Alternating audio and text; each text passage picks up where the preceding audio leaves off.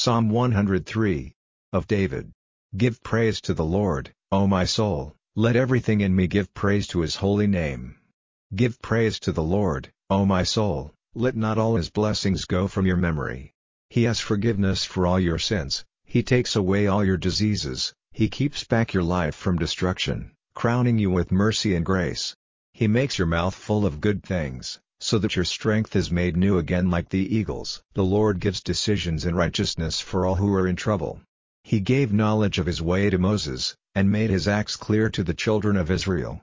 The Lord is kind and full of pity, not quickly made angry, but ever ready to have mercy. His feeling will no longer be bitter, he will not keep his wrath forever.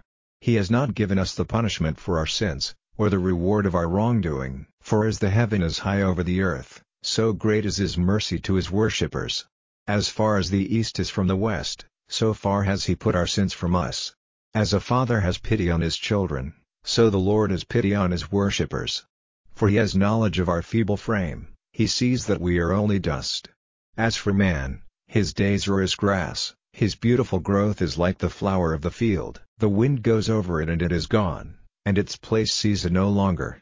But the mercy of the Lord is eternal for his worshippers, and their children's children will see his righteousness, if they keep his agreement, and have his laws in mind to do them.